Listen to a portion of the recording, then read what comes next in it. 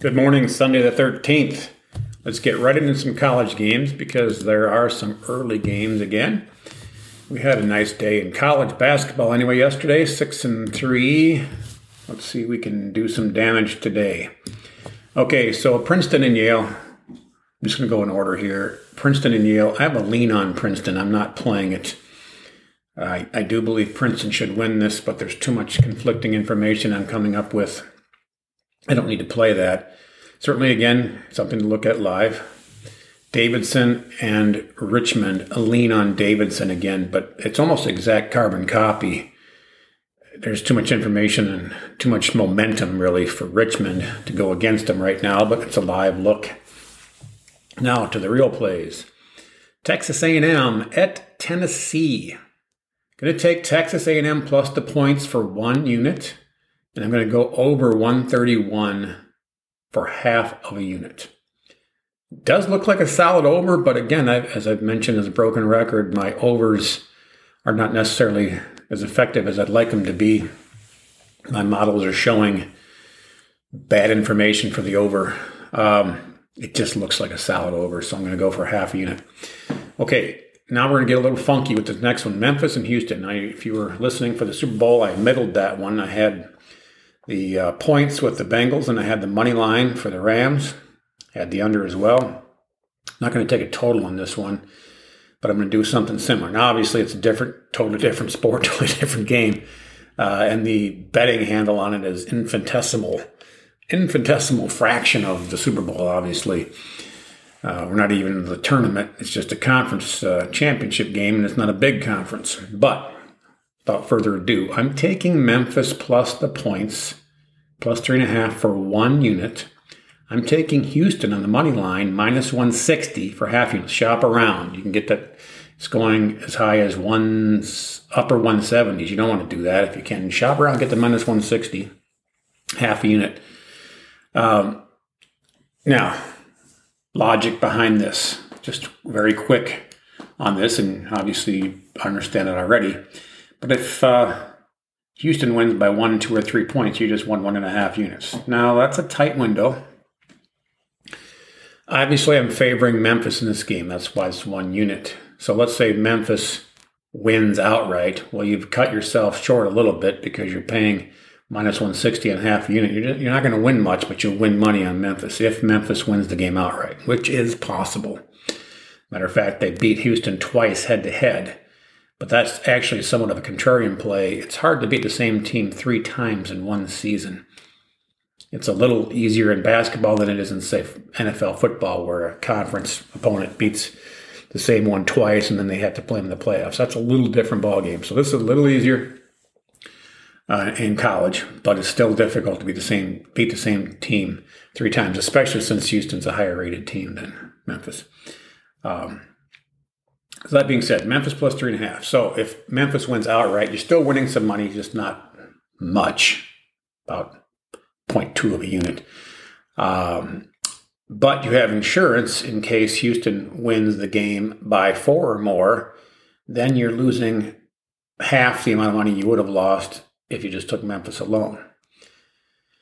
So, now obviously if you love Houston, well, you got to do your own business on this. But I think the situation here is that Houston comes out with the win, and it's going to go right down to the wire. It could be a basket at the end, a missed free throw at the end, a 3-pointer at the buzzer still gets it for you. That's the most likely outcome, in my opinion. 1.5 unit profit. Otherwise, less of a loss, or just a small win. Less of a win, less of a loss. Or you could nail it in the middle there, which is what I'm hoping for. A little fun there without a lot of risk is really what we're coming down to there. We move on to Iowa and Purdue. Iowa plus 2. I'm going with Iowa. I think they might win it outright. You could sprinkle a little bit on the money line there. I've got a little bit on that. But for officially, we're going to call Iowa plus 2. Now, Purdue has not been covering the spreads since, early February, I think. They're a good team. They're just not getting it done the way you might think. Iowa's on a roll, They've only lost one game in quite some time here. That was to Illinois, at Illinois, where they didn't hit their free throws. Otherwise, they probably would have got that one done. Now, they haven't covered the last couple games, or last one anyway. They didn't cover yesterday, that's for sure. They won it on three-pointer, desperation three-pointer, bank shot three-pointer yesterday. Iowa's in better form than Purdue. That being said, this is not a bet the bankroll kind of thing on Iowa. The first tournament game, they shot lights out, 60%, including 60% plus from three. They actually shot, I think, better from three-point range than two-point range, or close. They're both over 60% anyway. Then they follow that up with a ridiculously good free throw outing where they missed just two, 23 of 25, 24 of 26, something like that. That's hard to repeat. And then yesterday's game, Keegan Murray goes 8 of 10 from three-point range. I mean, that's not Steph Curry that's shooting there, so that's hard to repeat. That being said, Iowa's lost twice to Purdue this season, and again, that's hard to beat the same team twice. Additionally, the first time Iowa lost, they lost without Keegan Murray. He was missing for that game, and they came back and almost won that one. The second one, they lost by more, and Murray was playing. The difference there is that Purdue is the one that shot lights out. Iowa shot poorly. Purdue shot extremely well, better than they had in quite some time and quite some time since. Probably their best shooting game in the conference. Probably the only thing better was playing underwater basket weaving State. So I like Iowa to come back from the two losses, especially the conditions of the two losses, with one missing a guy, missing the main guy, who's going to be a top 10 pick probably in the draft as a sophomore, and then the other one with Purdue shooting out of their minds. I think that counteracts the fact that Iowa has 3 games in a row. Ridiculous team shooting, ridiculous team free throw, and then ridiculous Keegan Murray performance. But the team is hot right now. They're feeling it. I think they win the game, but it's going to be close. But 1 unit on Iowa plus 2. So there's some fun for college. Go over to the NBA. I have only a lean. I have Atlanta minus 12. I'm not going to lay 12 points. No, thank you. But if it drops down, certainly under double digits, I'd look at it, but I want to get it maybe 7 points or so. Then I'd probably jump on Atlanta. They move over to hockey. We had a lot of bad puck luck yesterday. Hockey's losing for the month. Fortunately, college basketball is screaming.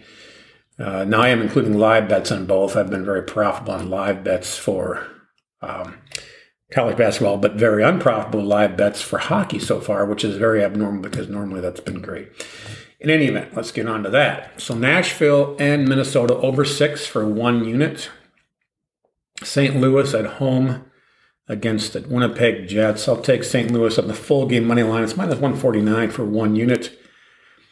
I've got a lean on Philadelphia. I like Philadelphia in this spot versus Montreal, who's back-to-back. I can't do it, though, so just mentioning the lean. Next game is the Islanders at home against the Anaheim Ducks. I'm going to take Islanders on the regulation line at plus 100. Again, shop around. I don't always mention this, but I have mentioned it a handful of times over the last year. Last season of hockey. The regulation line is one of those lines that fluctuates much, much more than other lines. If you shop around between different sports books, you'll see enormous differences. You've got to do shopping around on regulation lines. You really do. Otherwise, you could play the money line and you'd be the one that comes out ahead if it goes to overtime. I'm not seeing overtime on this one.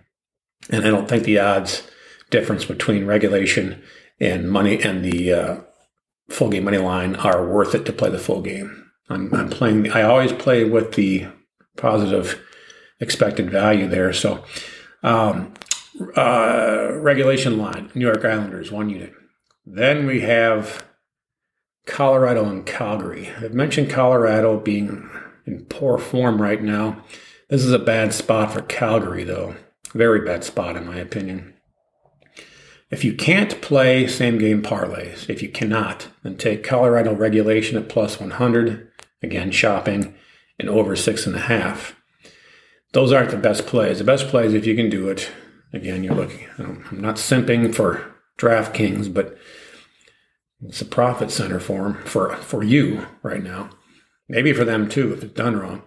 But anyway, Colorado full game money line and over 4.5 for half a unit at minus 115. We'll take the other half. So really this is a combined bet for one unit, but it's two separate bets.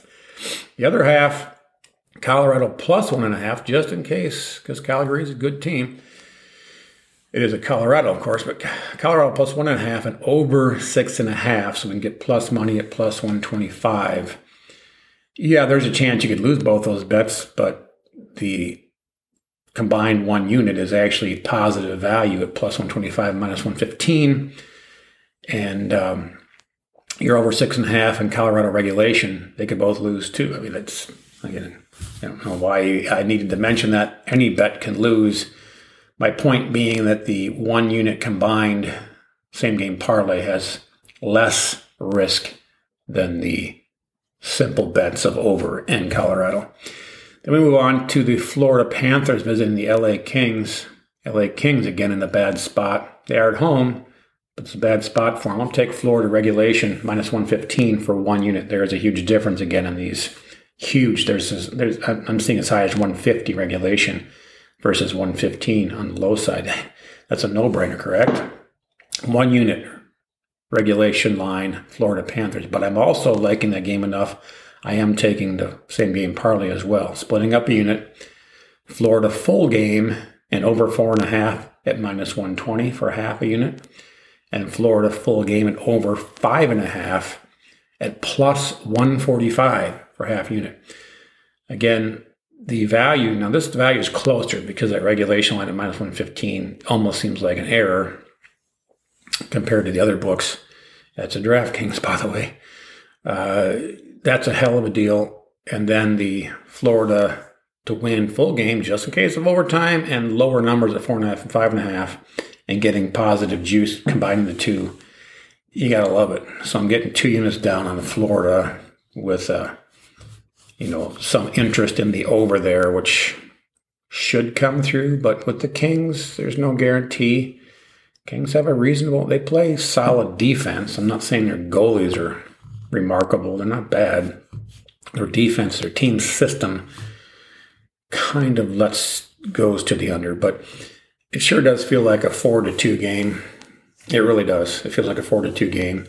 I don't bet exact totals, but once in a blue moon promotional offer or something. But this feels like a 4-2 game to me. I don't have any action on Tampa Bay and Vancouver.